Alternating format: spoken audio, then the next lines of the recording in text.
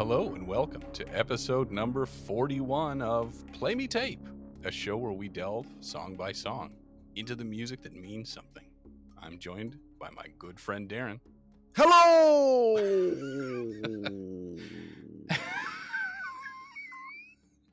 I had to wait for you to wind down. And my name is Jake. How you doing? You wait for nothing. Good. What's going on? Not very much. Really? Nothing? Nothing. Springing forward sucks. Oh, that's right. Ugh, with this daylight savings time. You know, it's daylight saving time, if you want to get technical. Oh, it's not savings? Nope. Right. I wish they'd abolish this. A lot of people do. Yeah, I wish they'd get rid of it. It sucks. Right. For us in the wintertime, the fact that the sun goes down at 4:48 p.m. It's not fun. It's the worst. When there's 3 feet of snow on the ground and the sun goes down before 5 o'clock, and especially during COVID time, there is not much to look forward to. Anyway, what's up?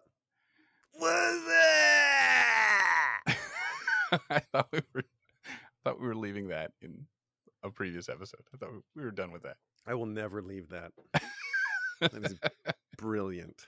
Thank you, Yeah. Budweiser. It's the gift that keeps on giving. They did great work with that. Genius. I got a list. Really? I got a list. You don't say. But Uh-oh. we got to take a detour before I can get to my list. Okay. Because You I going got some surfing stuff again? I got to talk about. So this is a list that I have pulled from NME, the NME website. What's NME? That is a UK music publication. Oh, okay. NME. That is where I have found today's list. I won't be reading all 25, but it is a list of 25 breakup albums to tug at your heartstrings. It's a neat little list, but there are a lot of lists like it. I just happened to choose this one because I enjoyed the list that they had put together. Now, another list on a similar topic that I came across, I pulled from Paste Magazine. And there's a reason that I'm talking about Paste Magazine and their competing list. It's because I found something in their list that made me so angry. Oh, really? I wanted to take a detour and discuss it. So both lists are about breakup albums, and that is the theme of this episode, if you had not yet guessed that. Really? Yes. Breakup? Yes. So Huh. number 16 on this Paste Wait a magazine second. list. What?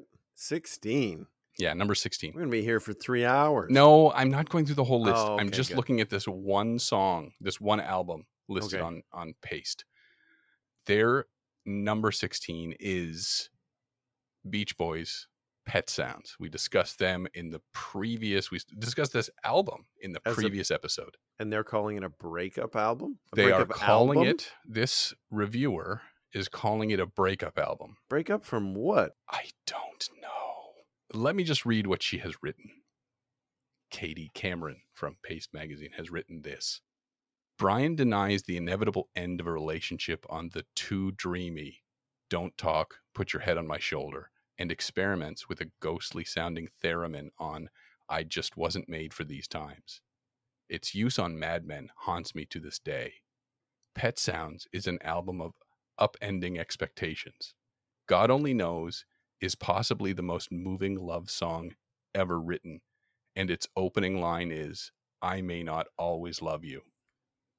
Oh, the rage, the fire in my brain. I'm having a hard time following. I don't really understand why she considers Pet Sounds a breakup album. I've never, ever heard it framed as such. Yeah, I agree. I never in a million years thought it was a breakup album, but okay. Right. So she references, among the things that she calls out. So yeah, don't talk, put your head on my shoulder. Yeah, it seems kind of like that could be a valid interpretation of that song. But God only knows. So she says the song opens with the line, I may not always love you. She's not wrong. That is the opening line of that song.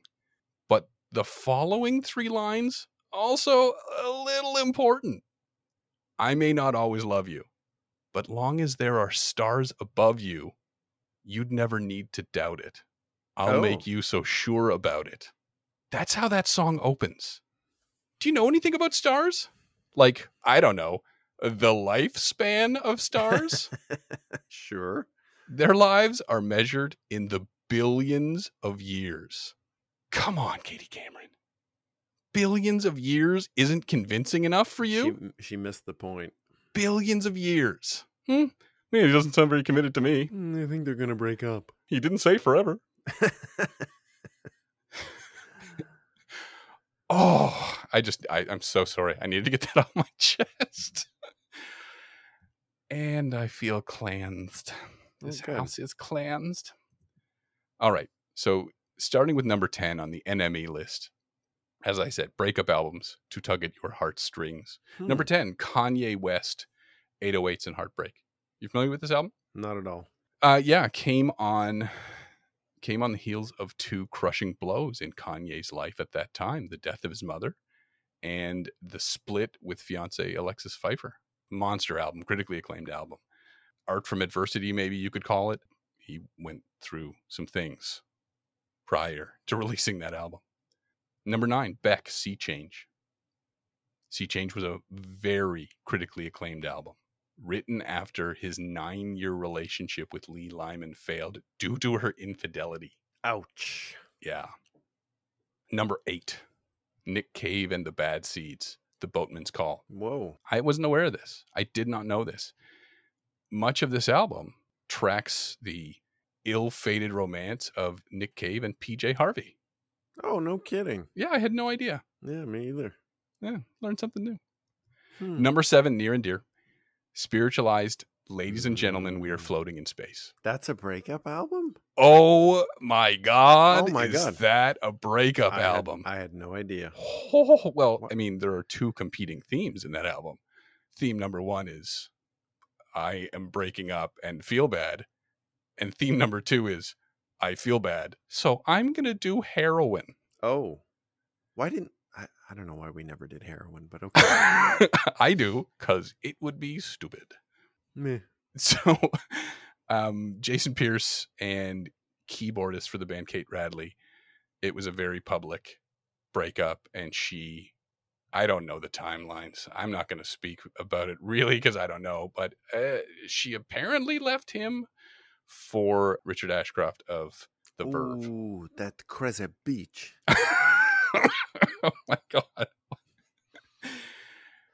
Yeah. It's that album is a crusher, and it is just an emotionally devastating album to listen to. Even today, it is an ordeal to get through. I love it. I love it, but it is an ordeal. It's also like a 80-minute album or a 90-minute album to listen to. So it is a monolithic album. Wow. Cool. Number 6, Joni Mitchell, Blue. Oh. Yeah. So Joni had just split with long-term partner Graham Nash. Yeah. And then she started to write Blue while touring Europe. And then she fell madly in love with James Taylor. And so her writing kind of died off because she had this new thing going on. And then he dumped her. So she was right back to writing her tragic album. What's wrong with her? Ooh, so that is... Good Canadian girl. Yeah. Number 5, Amy Winehouse. Back to Black. Poor Amy. And that all happened very much in the public eye. Number 4, Bon Iver. Who? Bon Iver. Bon Iver. No clue. 4AD indie band, indie folk rock band. He went through Justin Vernon went through a breakup, and then in the wake of that, he was diagnosed with mono, and so he spent 3 months isolated in a cabin. So it's nice, Unabomber style. So nice, so as not to pass it off to anyone else. And so in that intervening time, I guess what else do? Well, you write a tragic album. Number 3, Blur 13.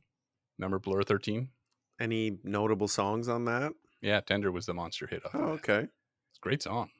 That album largely chronicled the relationship falling apart between Damon Albarn and Elastica's Justine Frischmann. Remember Elastica? Of course. Yeah. So there was that. And I think, if I'm not mistaken, that was also that at a point in the band's history when things were very strained with the guitarist who was also going through a struggle with alcoholism. So that album sounds like it was a lot of stuff. Number 2, Bob Dylan, Blood on the Tracks. Oh, wow. Monster album. Dylan biographers, it sounds like all generally point to this being an album that largely happens in the wake of his separation from his then wife. This is something that he's denied again and again, apparently. But, listen, make of it what you will. Number 1, Fleetwood Mac, Rumors. Yeah, makes sense. Certainly is not a surprise to be there. The band broke up with each other. There's a lot. There's a lot of drama. Christine and John McVie split. Stevie Nicks and Lindsey Buckingham split. And then there were things that happened amongst the band members after they split with each other. There was there was all kinds of stuff that went on, but definitely a breakup album, and also definitely just a monster album. Yeah, both creatively, what an album to come out of that. Yeah, both creatively and commercially. Just gigantic record. So that's my list. Cool, great list. Yeah. I as you were saying that, I was trying to come up with a breakup album, but I don't know. I'm trying to think of albums that I listen to. Yeah. I think there's definitely songs. I don't know about albums, but there's definitely songs. Well, in the previous episode, you mentioned The Cure. Yeah. Oh, yeah. Pictures of You. Oh, God, yeah. Big time. You know what song comes up for me is Brick by Ben Folds 5. Oh, my God, yeah. Ben Folds Pipe. Great song. Heartbreaking. Oh, brutal. Yeah. It's not, is it, I guess the ultimate result of that is a breakup, but it's not really. Do you classify that a breakup song? Well, I do. Right. Maybe it's just time and place, but I don't know necessarily that it's classified as a breakup song. But man, it's a tough song. Oh, it is. It really is. Just about everything about that song sells it. His vocals, the lyrics. Oof. Yeah. Brutal song. Great song. Tough subject. Yeah, very tough subject. Oof. So that subject is also the subject of today's album. Today's album is 2 things. It's a breakup album. Really? Yes. That's a breakup song? No. Okay. But it's also a spacey concept album. Yes. Hey, everybody. Here we go.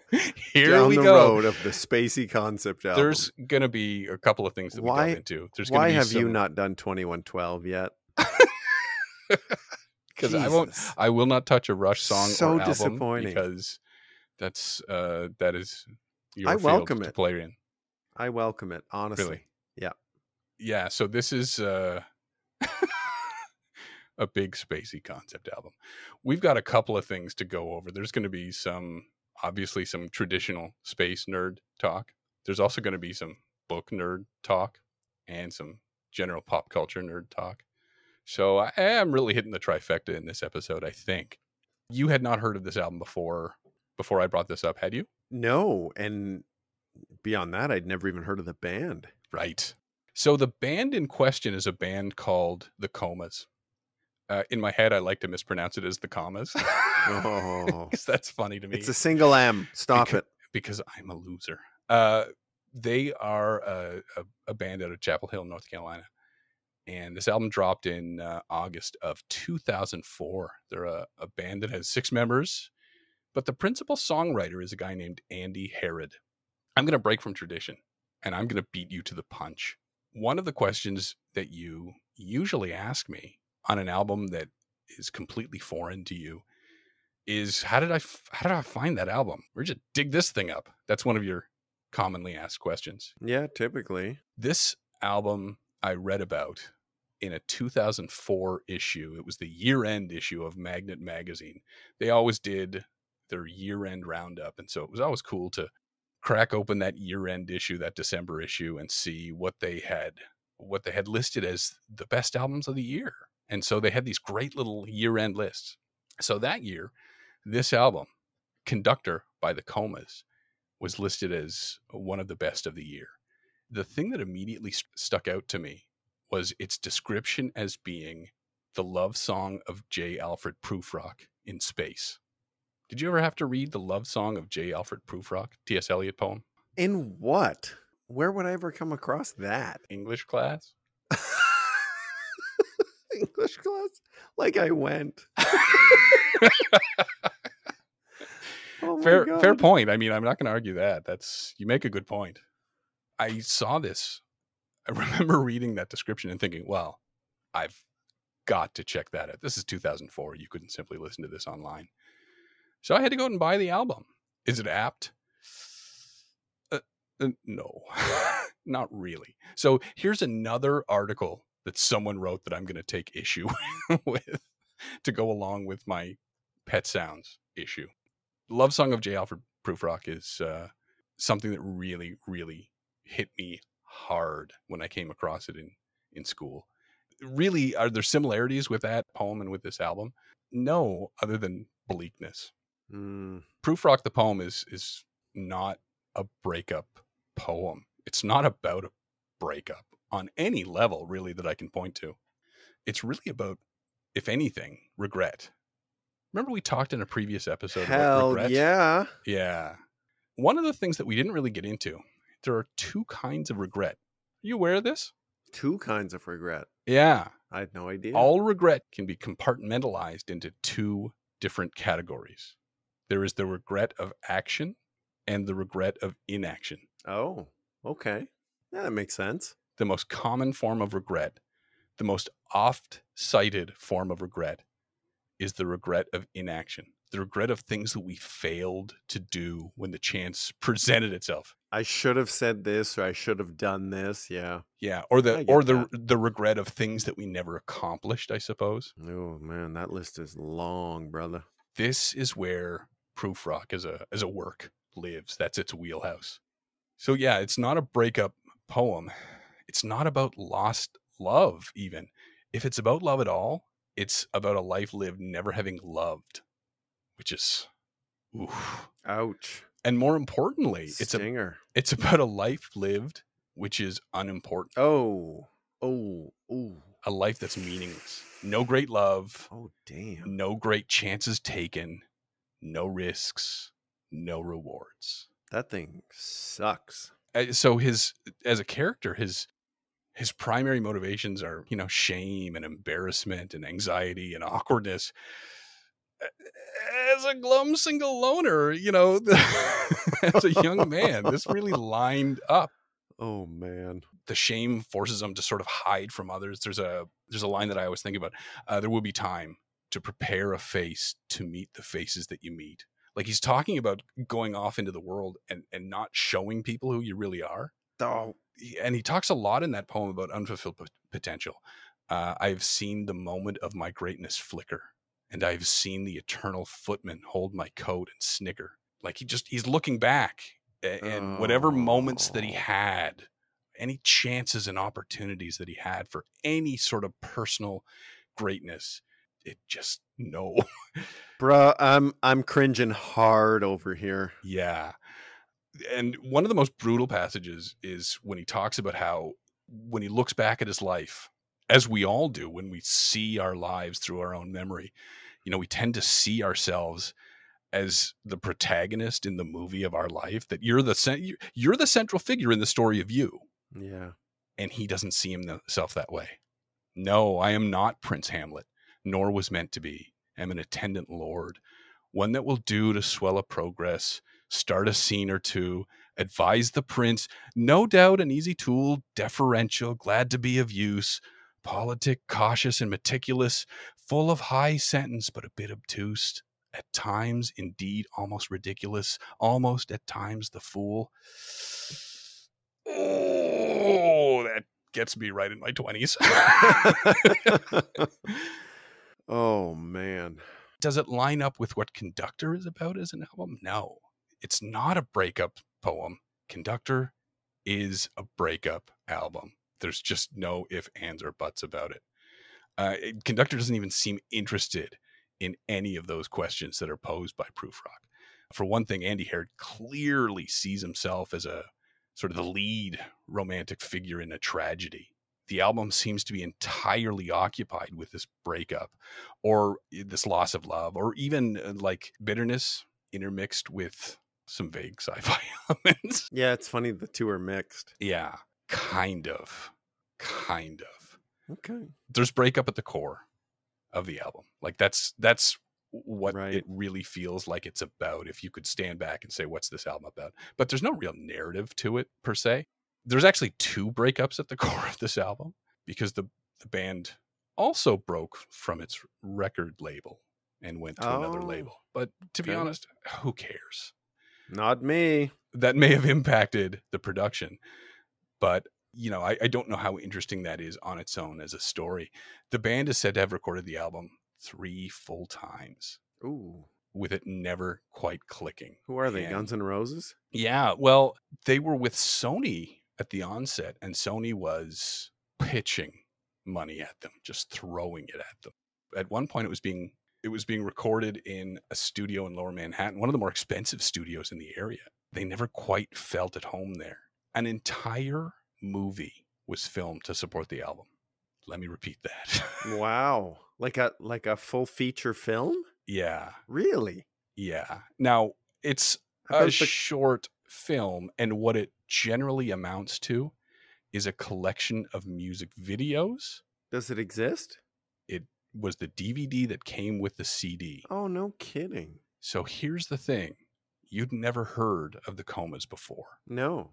Can I stop you for 1 sec? Uh-huh. So I had read that this band originally formed as a joke. Playing kooky country music covers. That's true?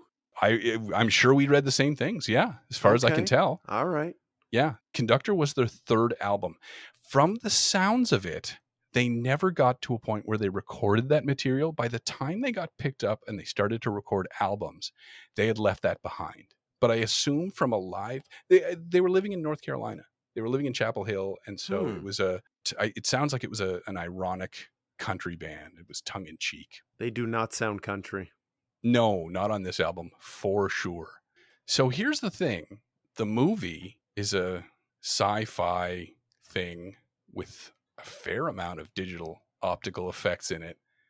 There's not much story to be told. Just like the album, it doesn't come together in a narrative way. There's no story that bridges the gaps between songs. The songs all have a focus, but overall, there's no epic tale being told. But nonetheless, we're talking about an unknown indie band that racked up recording costs of over $30,000. Now, that's nothing compared to Guns N' Roses. But for an unknown... Or My Bloody Valentine. But for an unknown indie band... That's a big deal.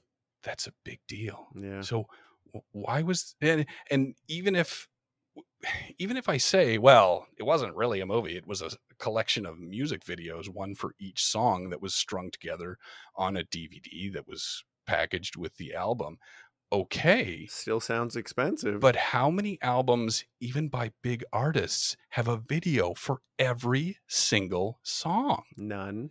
Why was there so much label interest in supporting these ballooning costs?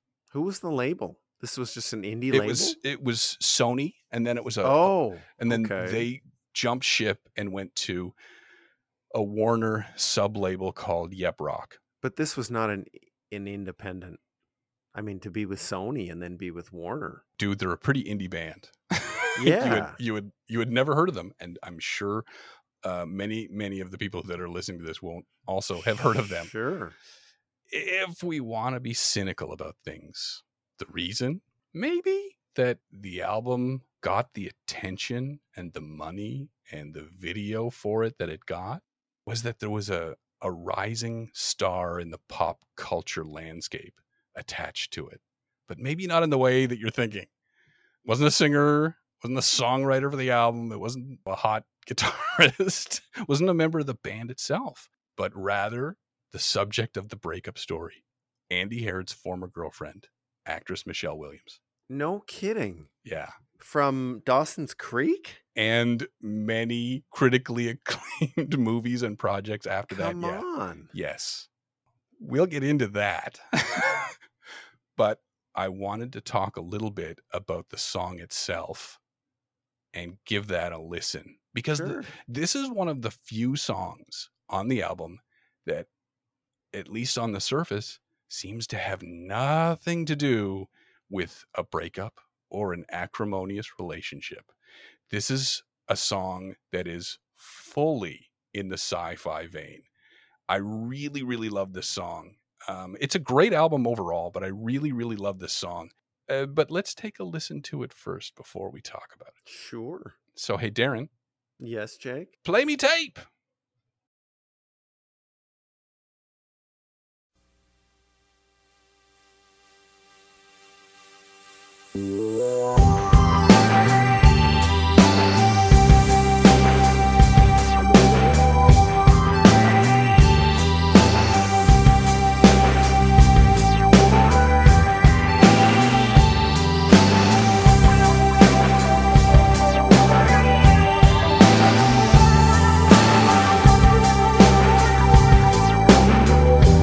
I am transmitting to you.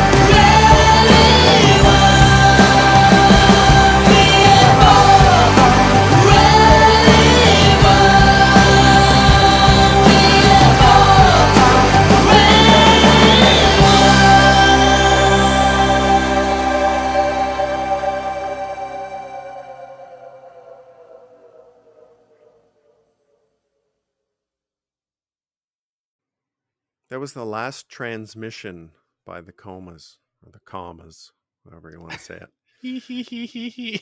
Never heard of this band. Did a little bit of reading when you sent it to me, and like we'd mentioned before, this was some kind of jokey country band or something.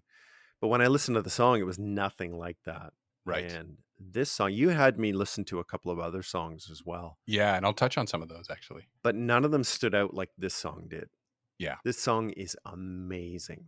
Yeah. I listened to it numerous times. It's one of those songs like you've sent to me, the Donnie and Joe Emerson song and the Long Winter song, Commander Thinks Aloud. Love This it. is a song that I've listened to multiple times because I've craved it. Having listened to it the first time, Oh, that makes me feel good. Yeah, I to end know up to know that it had that effect. I love this song. I ended up singing it and playing it, and this is also a song that I actually played for my wife. What was her take? Well, she's knocked down the last few songs that you've played. She didn't like the Stereolab song. She didn't like the Guns N' Roses song. Oh, that hurts. She hasn't heard the Don and Joe the Donnie Emerson and song. Joe Emerson Yeah. song yet. I think she'll be okay with that one. But she was a little bit lukewarm on the last few songs that you've played. Yeah, fair. Didn't like the Stan Bush song? Actually, she did like that song. Everybody likes that song. I played the Stan Bush stuff for her, and I played multiple songs for her, and she liked it. But yeah, she liked the song, and so did I. It's a great song, and it is very spacey. Yeah. Oh yeah. Breakup song, I don't see it. No, like you said, I don't not think on it the has surface much anyway. to do with that. Right. But what a fantastic song, and another song that I will add to my playlist. Yeah, because it's a good one. So yeah, I'm dying to hear the story behind it. This song is, as I said, the outlier for the album. There's a lot of thematic science fiction-y stuff on this album, and this is the most outwardly sci-fi song in the bunch. And as I said, there are two things of note about this song. One is that it's definitely in that science fiction vein, and two is that it's got almost no breakup, at least on the surface, but we'll touch on that a little bit. When he sat down to write the songs that comprised this album, he says that these are songs that were not written all at once at the end of a breakup, that these are songs that rattled around in his head 6 months prior because the writing was on the wall. And it sounds as though, as much as it was a devastating thing to happen, it was fairly amicable, so that it wasn't an ugly public split, or it wasn't I guess as far as these things go, it's maybe a best case scenario. And what ended up happening is she supplied a place for him when they split. He stayed in her beach house and spent, I'm not really sure how long, weeks or months there, getting himself together and doing the writing and drinking a lot of wine and watching the movie Dark City on a loop. Have you ever seen Dark City? No. Kind of a, as the name implies, dark science fiction movie. Huh. So with that in mind, I mean, it's to the extent that he thanks wine in the credits of the album. So I think it was a pretty dark time. Yeah, wow. The overall plot. I wonder what kind of wine it was. He doesn't say. It just is the word wine. Just the word wine. I wonder if it was Ripple. I don't know. Thunderbird. The overall plot.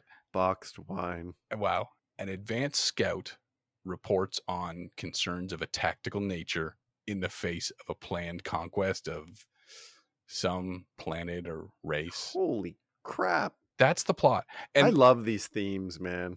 I really like songs that tell a narrative. I've said this many times. I really like songs that tell a story. There's no story actually being told. Really? There's no plot progression. Because it doesn't come across that way.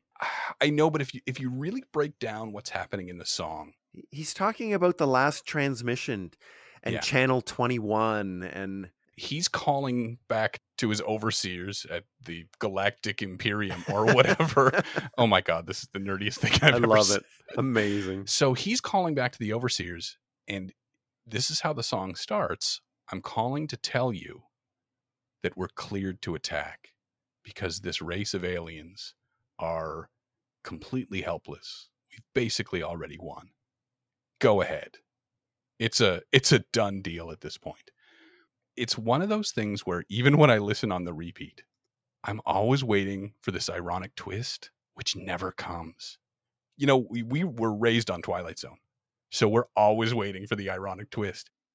You've got this whole report coming in about these soon-to-be genocided aliens, and I'm expecting them to stand strong against this impending destruction and show this, I don't know, this undemonstrated strength, this backbone, or whatever it is. And it never happens. Now I'm going to go even deeper into the nerdery. Uh-oh. Star Trek, Errand of Mercy. Oh boy. We're going there, aren't we? I know. I'm so sorry. There's an episode of the original series. There's Klingons. It's the whole thing. I'm so sorry. If I could give you a time code to skip ahead to. Plan. That's a good Bill Shatner. This is an episode where they've landed at Organia. I know. God. I'm dying over here. I'm dying. And the Klingons seem to be occupying this planet, and the Organians just willingly accept their subjugation without any sort of complaint or even any apparent ill will over it. And Kirk gets there, and he's not merely angry or frustrated with them. He's disgusted. He's disgusted by this seeming cowardice. Go ahead. They're like the French? Oh, sacre bleu. So the whole thing, this refusal to fight back, they're pacifists, and they keep telling everyone they're pacifists. And the Klingons will make a show of things and will execute some of them. And Kirk is he's disgusted, and the Organians say, no one's dead. Don't worry about it. And he can't understand. And then obviously at the end, there's the big twist. There's the reveal that they're actually these extremely powerful incorporeal beings. And none of this has mattered. It's just a planet. They take on these human forms. It's not a big deal. This side, that side, a war, we don't care. All of your guns, and we're so far beyond that. And so every time I sit down and listen to this song, I kind of have it in my head as it plays out that there's this final twist that's being left out, that at the end of this transmission, the alien race is going to rise up, or maybe it'll be continued in the next song. The alien race will rise up and not be obliterated. Never happens. Wishful thinking. The song, in actual fact, ends with attack. They will not fight you. They are not like you. We have already won. We have already won. Is this a metaphor? Well, I don't know. I think it is. The only female character in this song is the interstellar queen, for whom this conquest and this expansion outward into space is being done. Is it possible that this is a really, truly negative song, and that's just where his head state was at in the writing of this album? I'm sure. So at the end of the day, is it a breakup song? No. But I think it's probably indicative of the state he was in at the time. Yeah, makes sense. Yeah. The album itself starts off with a song called The Science of Your Mind. And I had you listen to that one as well. Yeah. And it's a minor key, mid-tempo song. And so the album gets off on kind of a sad foot. It's not a slow, sad ballad. It is a mid-tempo song, but it's not, oh man, it's not a happy start to the album. And the opening lines of the album are, help me make this go away, like you burned up all my faith. Ooh. The science of your mind is not like mine, so go and find another kind in the presence of another. The science fiction element of it is someone who's human speaking to someone non-human. Is it someone speaking to an android? I don't know. It's not clear. It's never made clear. The movie, which I really hadn't watched the first time with any real closeness, when I bought the album, I sat down with it and rewatched the movie. There's no more clarity after watching the movie than there is listening to the songs themselves. The movie largely follows four people kind of roaming around in this ugly, gray dystopia. And there's a lot of CGI, and there's some interesting effects going on. There are 4 characters, and there's some robots, and there's some kind of a plant-human hybrid thing. I don't fully understand if that's supposed to mean something metaphorically, but little actually actively occurs over the course of the 45-minute running time. Did you say robots? I said robots, yeah. I like big butts, and I cannot lie. Sorry. So there's a sequence in one of the songs when Andy Herod and Michelle Williams, because she's in the movie. No kidding. You won't find this on IMDb. I looked, but this 45-minute short film that accompanies the album, she's in it, and she spends most of the running time sort of standing and looking like a young Rory Calhoun. So when these 2 characters meet, they kiss, and the kiss generates an explosion which destroys the hazy, gray cityscape. I don't know about you, but to me that seems a little on the nose. Their kiss destroys everything.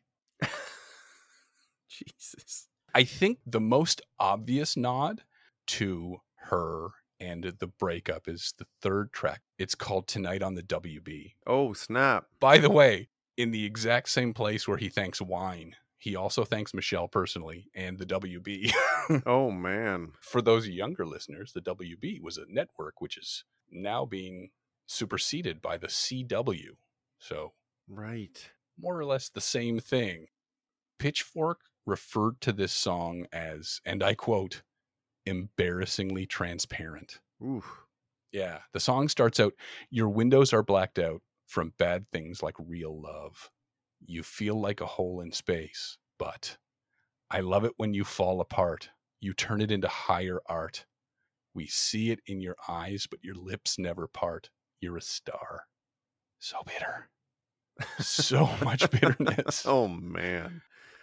Always amazes me that people put themselves out there like that. I mean, the lyrics that I've read, there's, with the exception of the song that we played earlier, the last transmission, there isn't a lot of actual sci-fi going on, even though it's very synth heavy as an album. It's very processed, heavily processed, and it's really pretty spacey. It really wants a spacey, futuristic sound. Yeah.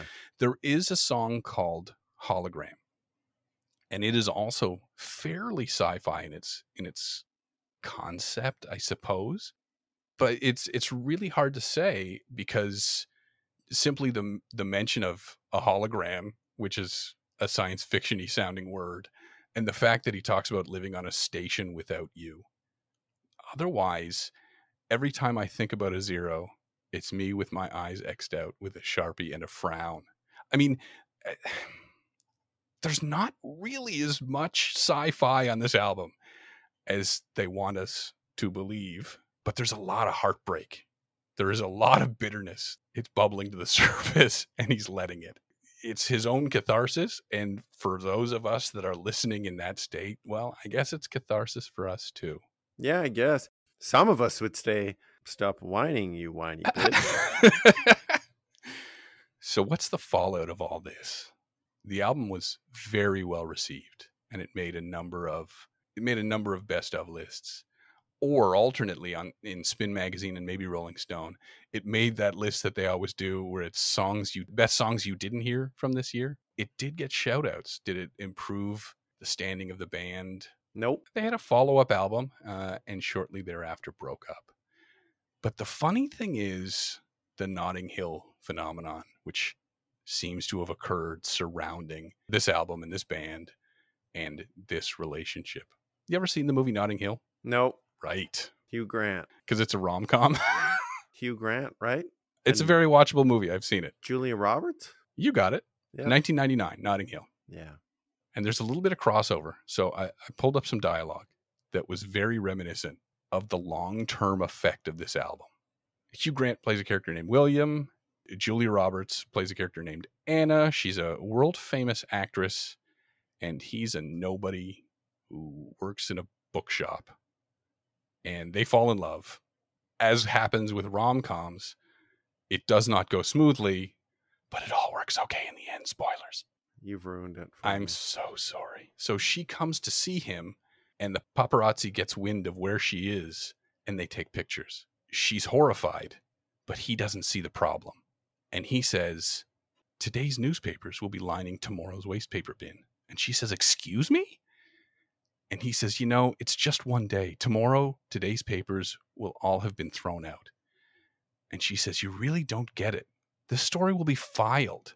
Every time anyone writes anything about me, they'll dig up these photos.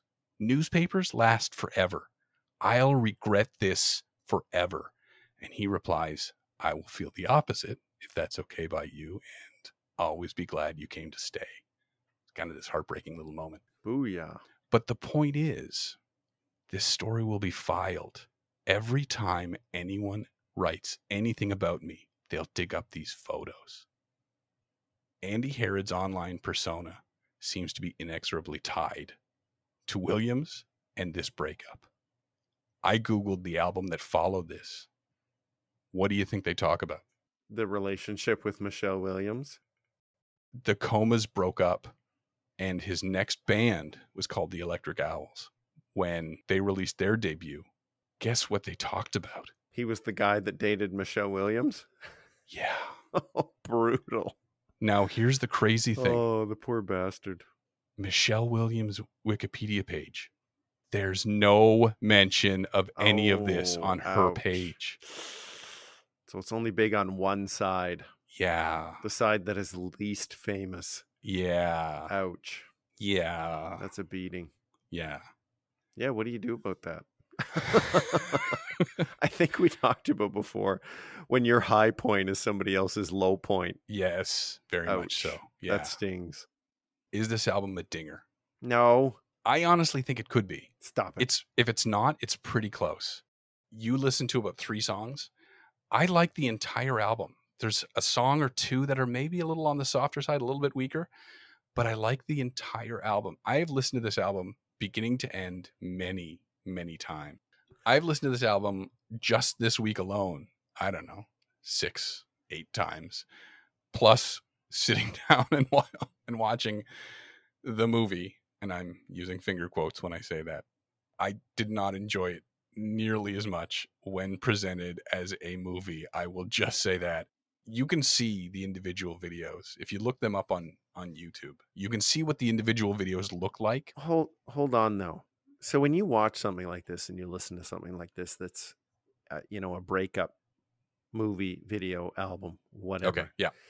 And you're at a very different place in your life than you were 20 years ago or whatever. You're happily married, you've got kids, whatever. When you look at an album like this, or you look at things like this, do you not go, stop it, you whiny bitch? I think that's entirely up to presentation. I've maybe not painted a stellar picture of the album. I have cherry-picked some of the most cringe-inducing passages, because those are the ones that handle and deal with the breakup directly, and they're most obviously about it. It's the reason I chose those selections. Right. There's a lot of this album which doesn't really seem very science fiction-y, and it doesn't seem very breakup-y.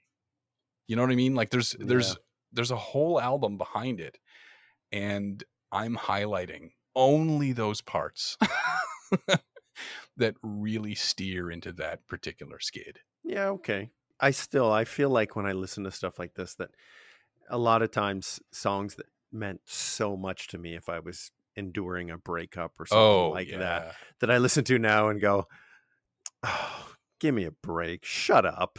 Yeah. There are certain things, we've talked about this. There are certain albums that bring up specific memories that you can't go back to. I can't listen to that anymore. Yep. Or at least you have to set aside for years on it. I can't listen to that song. That reminds me of X. That reminds me of Y. Right. That reminds me of Z. I can't do it. There's also songs that really spoke to you when you were maybe at your low points, that suddenly when you hear them, I get it. You hear them and you're at a high point and you think, it doesn't do anything for me now. Yeah. An album like this, if it's well put together, then it stands outside of that. You get enough of a sense of empathy from what's going on. It transcends that. Yeah, that when you're listening to it, you understand what his feelings are, but you don't necessarily need to be feeling that yourself in the moment. Okay. Yeah, I like that. I'm trying to think of a good breakup song. One that I've listened to. I think there's a Guns N' Roses song off of Use Your Illusion. Oh, okay. I thought you were... That was I like a used to love breakup her. song. I used to love her, but I had to kill her. That is not a good breakup No, song. there's a breakup song on Use Your Illusion that I think I listened to that really spoke to me at the time.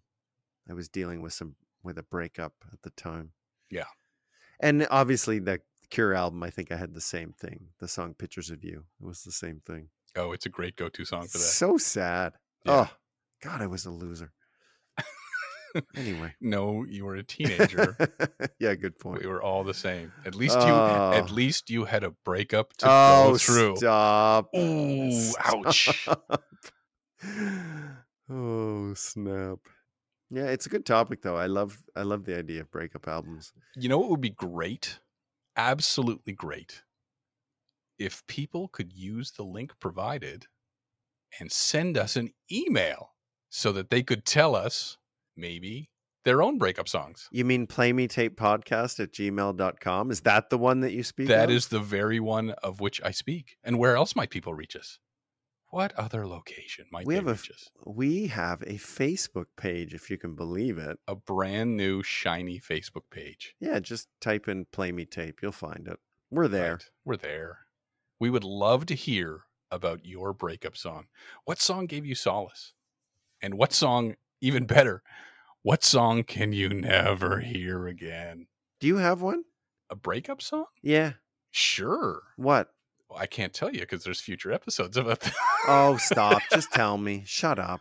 I don't know that I have a breakup song necessarily. There's a really amazing song by a band called Ockerville River that found me at just the right time for me to hear it. Really? And there's another song by a band called The Wrens.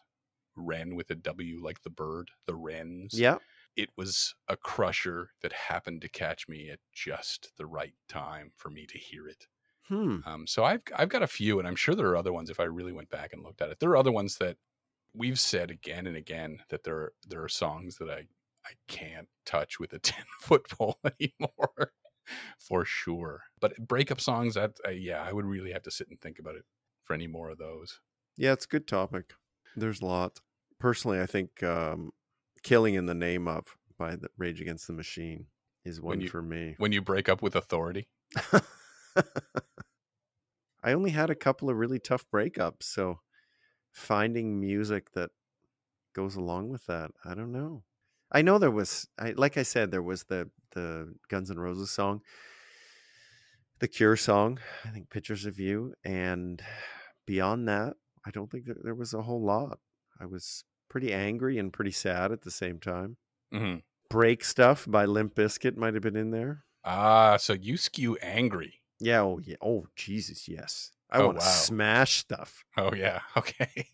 So is the Guns N' Roses song like an aggressive, angry song? I don't think so. Think so. I go the other way.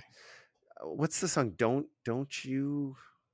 I want to sing it. Don't you cry tonight. Oh, that song. Yeah. What song is that? Is it November Rain or is No, it... it's not November Rain. Damn it. Yeah, I don't know the name of it, but boy, oh boy, that song was pretty emotional at the time. Hang on, Jesus.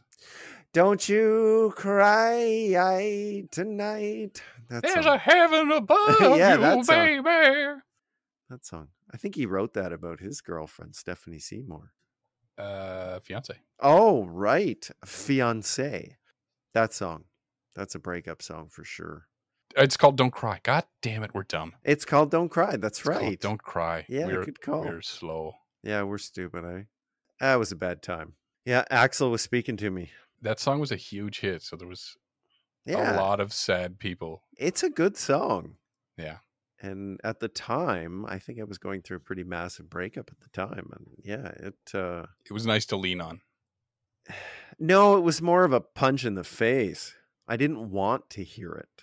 Oh. Because it reminded me of the serious nature of the Oh, breakup, right? right. And Yeah. you don't want to be reminded of it. You want to be like, yeah, I'm good. I Oh, don't, yeah. I don't need her. Again, I go the other way. She can stick it. You have these healthy impulses and urges. I don't have those. Oh, I don't think it was very healthy. I want to lie face down on the floor. Yeah, I get that. That's my impulse. I'm just gonna lie here and moan. Yeah. No, I can't argue. I think that was probably the case. When I was listening to that song, I was probably laying on the floor, Right. upset. Yeah, it's amazing that would you call it even a genre of music, the breakup song, exists. Yeah. So that we can wallow in the misery. Well, classic country, the blues. I guess, right? I mean, that's where those genres live. Isn't that wild though? Don't you think that's crazy? No, I don't think it's crazy at all. That we want to go through that and feel that and have it kick our ass. Pain reaches out to pain. Jesus. We've talked about it over and over again. I guess. When you're down in that place, you want the music that complements that feeling, that reflects that feeling that you yourself are feeling. Yeah, I guess. Misery Loves Company. That song that is perfectly written to express the way that you're feeling in that moment lets you know that someone else felt this. And that's a positive thing. Because it also means someone came through it. Yeah, true. Yeah, good point. I never looked at it that way, but that's a distinct possibility. The ones that are weird for me, and I experienced this as recent as yesterday, is listening to The Commander Thinks Aloud by the Long Winters. Yeah. The song that you introduced me to. I played it for my wife for the first time yesterday. We were listening to a bunch of songs. Oh, she'd never heard that. She'd never heard that. She hasn't listened to that episode yet. I think she just finished the Guns N' Roses episode. So I played that for her. She loved it. Yeah. My eyes were watering. Yeah. I can't get through that song. It's punishing. I love it. I love it, but it's I punishing. love it. I love it, but it hammers me. And that's not even the expression of something that we can realistically or logically understand. But it's so well crafted that, we feel that empathy. We feel in a few short lines, and knowing the history of the song. Yeah. We feel the tragedy of it. Yeah. Oh man, I was blown away. I mean, I was trying to explain it to my wife, and I said, this is a song that has become one of my new favorites. I love it. But in the same vein, it absolutely destroys me when I listen to it. Yeah. It doesn't mean I don't want to listen to it. It just means that I'm going to have teary eyes when I'm done. Yeah. And I'm a little bit embarrassed by that. And yet you want to go back to that on almost daily. I don't know what it is. I don't know if it's as we age, we're more drawn to things that are more emotionally resonant. I don't know. Well, it means something. Whether good or bad, it means something. And I think when those emotional responses are so important. And as you age and you realize you've only got a limited amount of time left. Ooh. Well, it's true, right? You're not wrong. It just sucks that it does. But you do start to realize so often in our youth, time is a luxury. Yeah. And it's not anymore. And when you realize that, it's sad. And then when you realize in a song like that, or even a song, any sort of breakup song, any sort of song where there's pain, you sort of realize that whether you're feeling pain or happiness, it's kind of important regardless. And what you're just describing, that's the core of the Proof Rock poem. A song that would pair better with Proof Rock is Pink Floyd, Time. Right. Yep. No one told me when to run. Yeah. You missed the starting gun. You turn around and 10 years have got past. Yeah. The hell happened? I actually read a quote, and I think it was just on YouTube. Somebody had posted put a little comment under the song for Heavy, for Collective Soul. Okay. It said, when this song came out, I was a teenager. Now I'm an adult with a job and 2 kids. That happened fast. Yeah, our perception of time gets really wonky as we age. Man. Yeah. And it was so true when I read that. Like, wow, where did the time go? I remember 1999. That's the year my son was born. He's 21. Yeah. Where did the time go? Dude, we should probably wrap this up. Yes. We like to talk. We like to talk. All right. Thanks for joining us. If you like what you hear, please consider following us. Until next time, keep listening to the music that means something, and always try and listen with an open mind. End communication.